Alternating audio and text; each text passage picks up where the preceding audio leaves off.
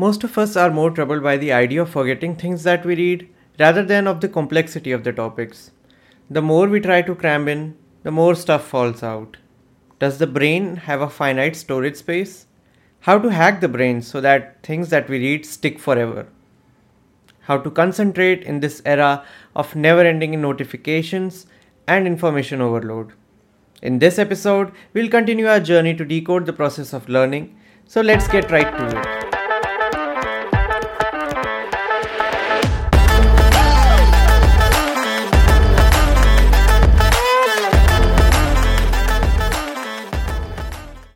Hello, dear listeners. This is Aditya Singh, a final year medical student at All India Institute of Medical Sciences, Raipur. And thank you so much, guys, for showing such amazing support in the first 3 episodes. And you guys really did love it a lot, and I'm really proud of that. So, thank you so much. And because you liked the Secrets of Learning podcast, therefore, I am here with part 2, where we decode about the process of consolidation. So yeah, let's get to the first part, that is consolidation. That is remembering what you are reading.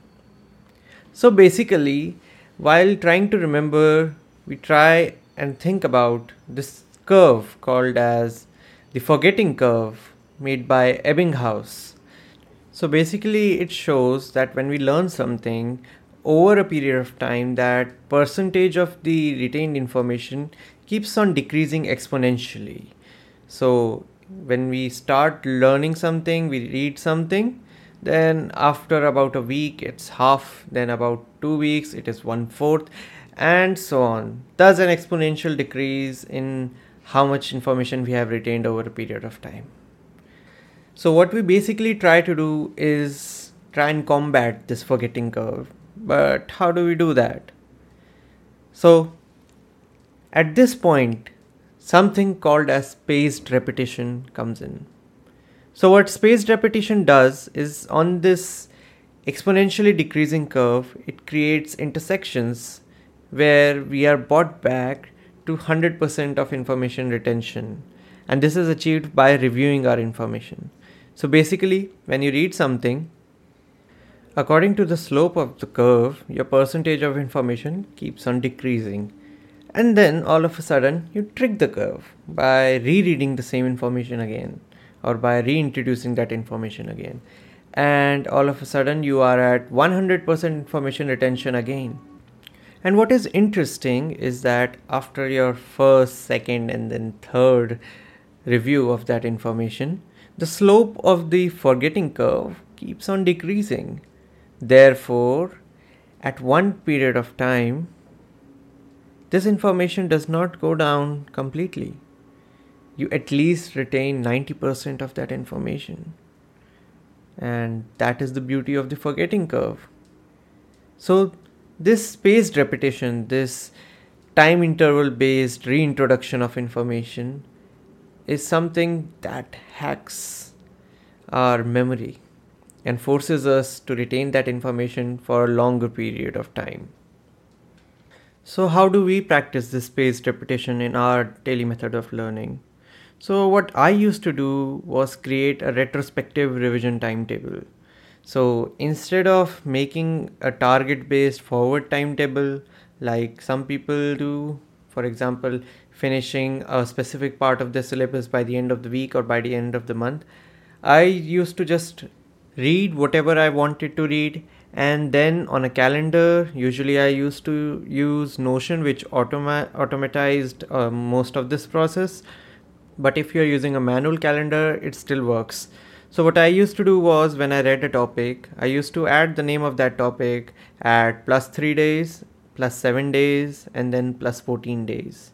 So in this way, at a spaced interval of time, I used to review that information by using active recall. Instead of just reading that part of textbook again, I used to use active recall to get a second review, get a third review of that same information again. So that just incorporated spaced repetition into my timetable right there. Now, another thing that I used to do was called interleaving. Now, when we start reading a chapter from the first page to the last page, it becomes a bit monotonous, and then you're like, when is this chapter going to end?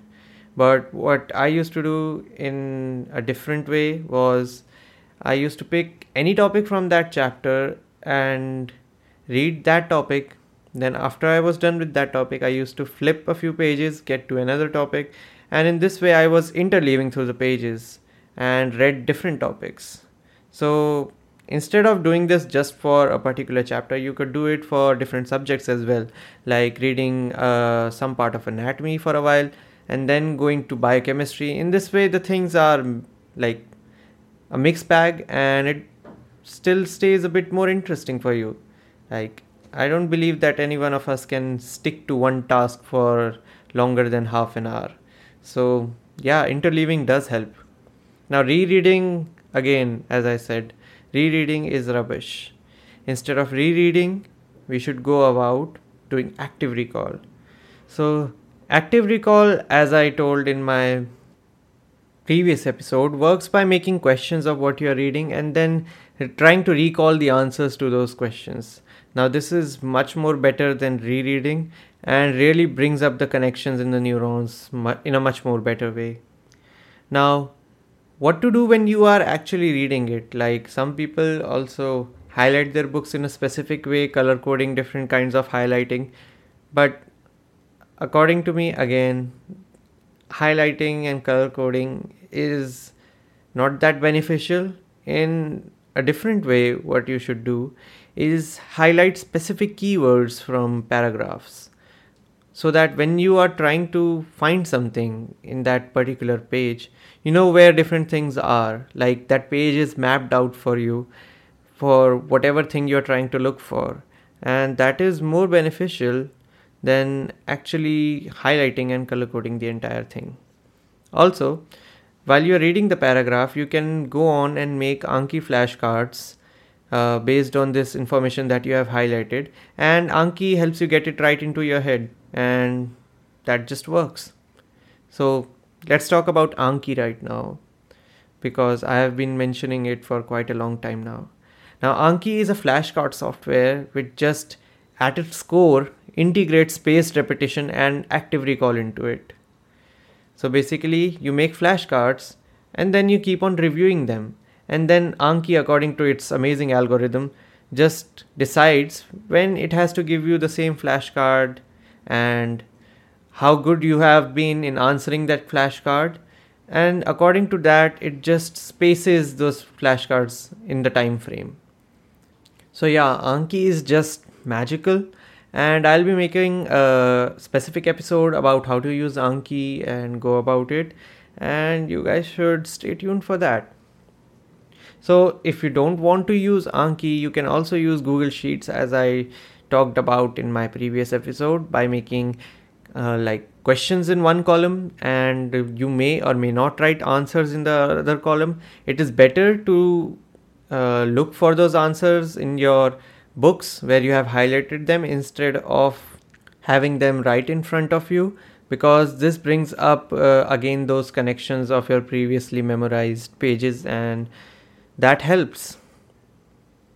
Now let's talk about mind mapping. So what mind mapping does is, as I talked about, scoping the subject.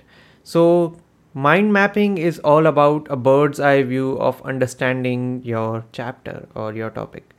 So what you do is, just after you have read the book, keep it aside and open any mind mapping software or just a sheet of paper, anything you like, anything which you're comfortable with, and just write the name of the topic in the center and start making branches from there, going as far as you can, making not every detail, but just the headings of the topics perhaps, and trying to cover almost everything that you can by your recent memory or your short-term memory.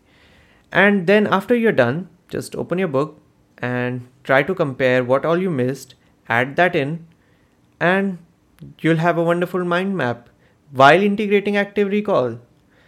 So that would be really, really beneficial. And whenever you're trying to revise something, instead of rereading everything, You'll just have whatever you understood at that moment in your mind map. And that would be much more beneficial than any piece of notes that you've ever made. Now, many people try to retain the information that they have read by using mnemonics. So, mnemonics basically work for lists of information which are not at all correlated. So, you create a sentence, and through that sentence, you just remember the entire list. Now, what is essential in making mnemonics, because I'm not good at mnemonics, but I use other people's mnemonics. Basically, many of them are in first aid, which are absolutely fantastic and very easy to remember, is that they have very catchy statements, mostly relating to your life and relating to the topic which it is made upon. So yes, you can definitely use mnemonics, but you have to tread really carefully when you are working with mnemonics, because many of the times people remember the mnemonic but do not remember what it stands for. So yeah, it's a double-edged sword, but what can we do? So let's talk about something called as a mind palace. So in a mind palace, you think of a thing, for example, your body or a closet, and then you try and place the different things in your list at different places in the closet. For example, let's get weird about it. So if I'm trying to remember a list of things, for example, a pen, a paper clip, a keyboard, and a handkerchief.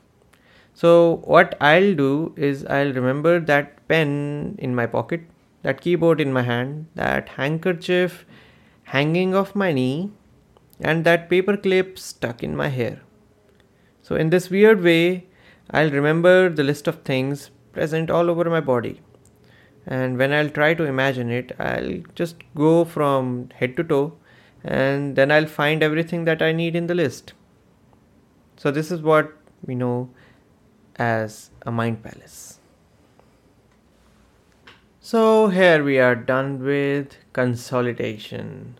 And basically consolidation is spaced repetition, and spaced repetition.